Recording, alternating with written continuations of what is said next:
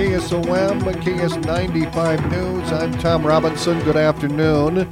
Western Iowa is under a winter storm watch from tomorrow afternoon through Thursday morning. This includes the southwest Iowa counties of Adair, Audubon, Cass, Guthrie, Harrison Mills, Pottawatomie, and Shelby counties.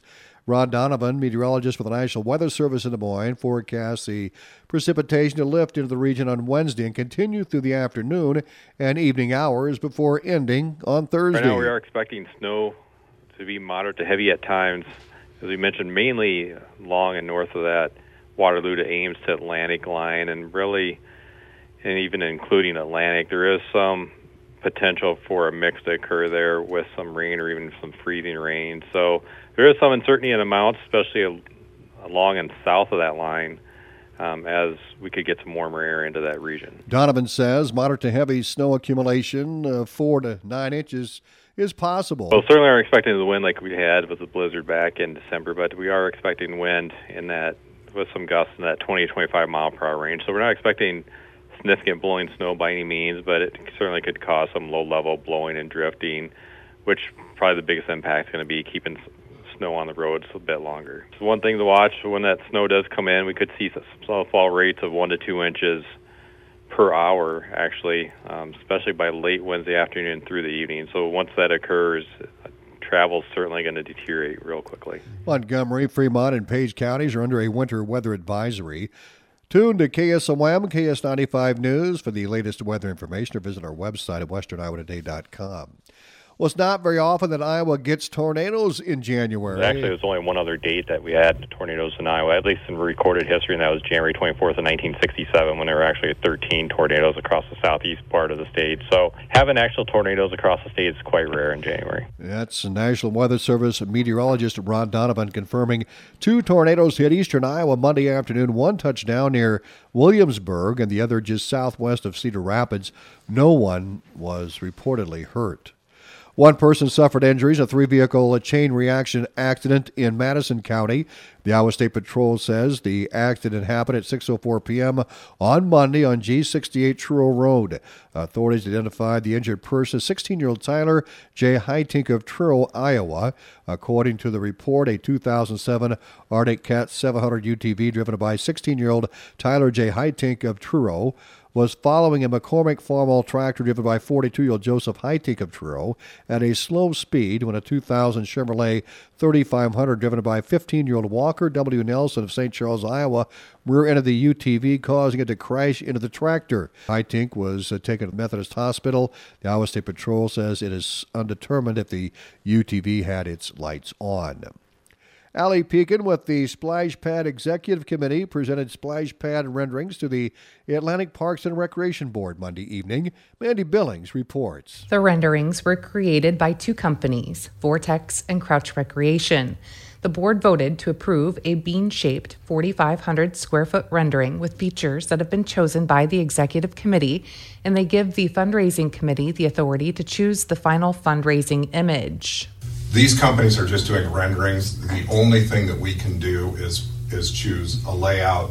Purely the picture. Yeah. The picture. Right. That doesn't mean that if we pick the one that Vortex provided us with, that they've got the contract, because since it's public funds. Mm-hmm. And the legality of that. Even though it's raised money, it's still public funds because the city's going to own it. It has to go to bid. The proposed splash pad will be located in Sunnyside Park near the pool. In other news, the park board tabled a vote to prioritize an increase in hotel-motel tax to go toward the splash pad and improvements at Sunnyside Pool until their next meeting, when they will hear a presentation from Ashley Hayes. I'm Andy Bellings reporting. The Audubon City Council met Monday for a special council meeting to review the budget with all department heads and look at any significant expenditures to be added to the fiscal year 2024 budget. Audubon City Clerk Joe Foran says the board also reviewed the overall budget summary. Foran says the preliminary budget estimate shows a rise in the tax levy by $1.13 to $19.54. That was primarily due to some valuation of property going down this fiscal year and some costs in relation to both property insurances and our health and dental insurances. Foran is concerned with the Iowa legislature making the local option sales tax part of the state retail tax and what that distribution would look like. He says a change would significantly impact the city's budget.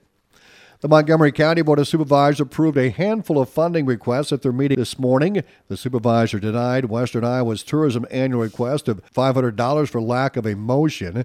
The money goes to a small paragraph mentioned in a couple of periodicals promoting the county. Supervisor Donna Robinson noted that though the request is not a large amount, she felt the county agencies do an excellent job promoting themselves. I think Railroad promotes themselves. Stanton certainly promotes themselves. There's one entity in Villisca that promotes itself. I was going to say, they didn't send a little, send our little ad in, attached to this, so that we could see what it was, but it looked like two, I would almost agree with Donna because, here we're trying to ask everybody to cut the budgets and look what we can cut. Maybe this is just a little bit of what we cut. The supervisors did approve the $6,000 request from the Southwest Iowa Transit Agency, approved $8,000 for the Southwest Iowa Housing Trust Fund, and approved $3,077 for the Southwest Iowa Planning Council. Following the regular meeting, the supervisors convened for a budget work session concerning the overall budget, including all departments, county expenses, revenues, and levies subject to discussion. The next regular meeting is on January 24th at 8:30 a.m. Free water testing is available for rural Cass County residents. Jotham Arbor, Environmental Health Director, told the Cass County Board of Supervisors this morning that water test direct mailers have gone out to rural residents. We do not go and test municipal water. They are required to test their own water. And you certainly can. We can even provide you a link to purchase that, but from a county perspective, we can't be giving you free water tests for doing that. But if you have a well, we can certainly test that. Arbor said you can test that well as many times as you want throughout the year. He recommends twice, once in the fall and once in the summer. And the Potawatomi County Board of Supervisors approved the sale of 2 secondary road shops at their meeting today. Mandy Billings reports. The supervisors held a public hearing on the disposal of the county-owned property in November. The Secondary Roads Department has consolidated shops to reduce operating costs, and several of the shops no longer serve the needs of the Secondary Roads Department. The supervisors approved a resolution for the sale of the Walnut Shop. Pretty self-explanatory there. We gave Walnut the option to buy the shop at the appraised cost. So the appraised cost is $100,000. They would like to execute that. And a resolution for the sale of the Hancock Shop. So the appraised cost on this one was $60,500. And that's the purchase price? Yes. Okay, thank you. Again, those shops were sold to the cities for the appraised value with the expenses incurred by the sale at the buyer's cost. I'm Andy Bellings reporting.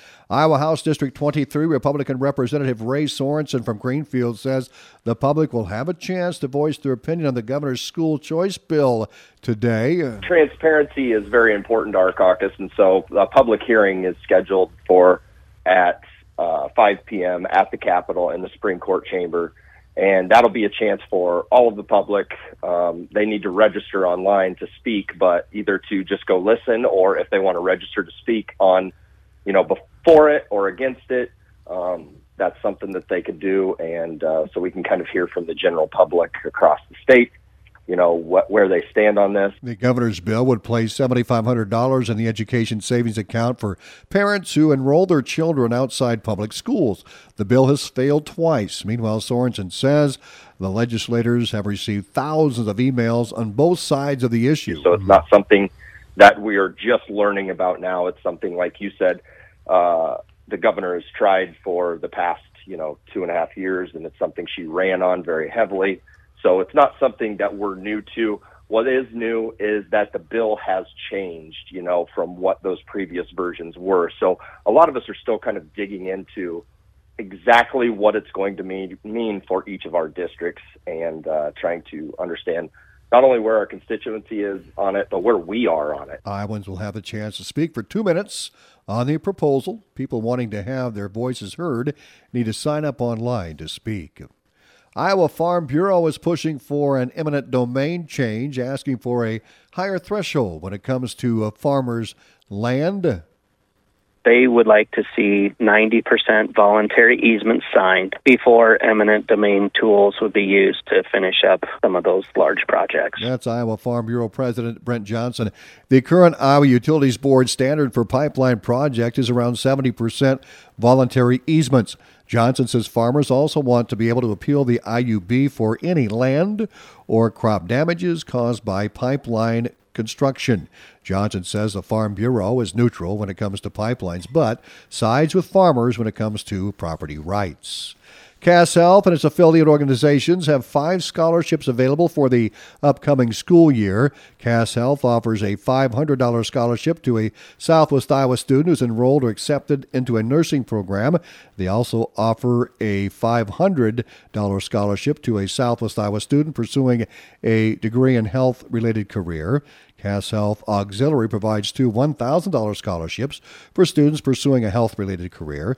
Cass Health Foundation offers a $5,000 scholarship to a graduate from a Cass County high school with a goal of becoming a healthcare provider, subject to licensure requirements in the state of Iowa.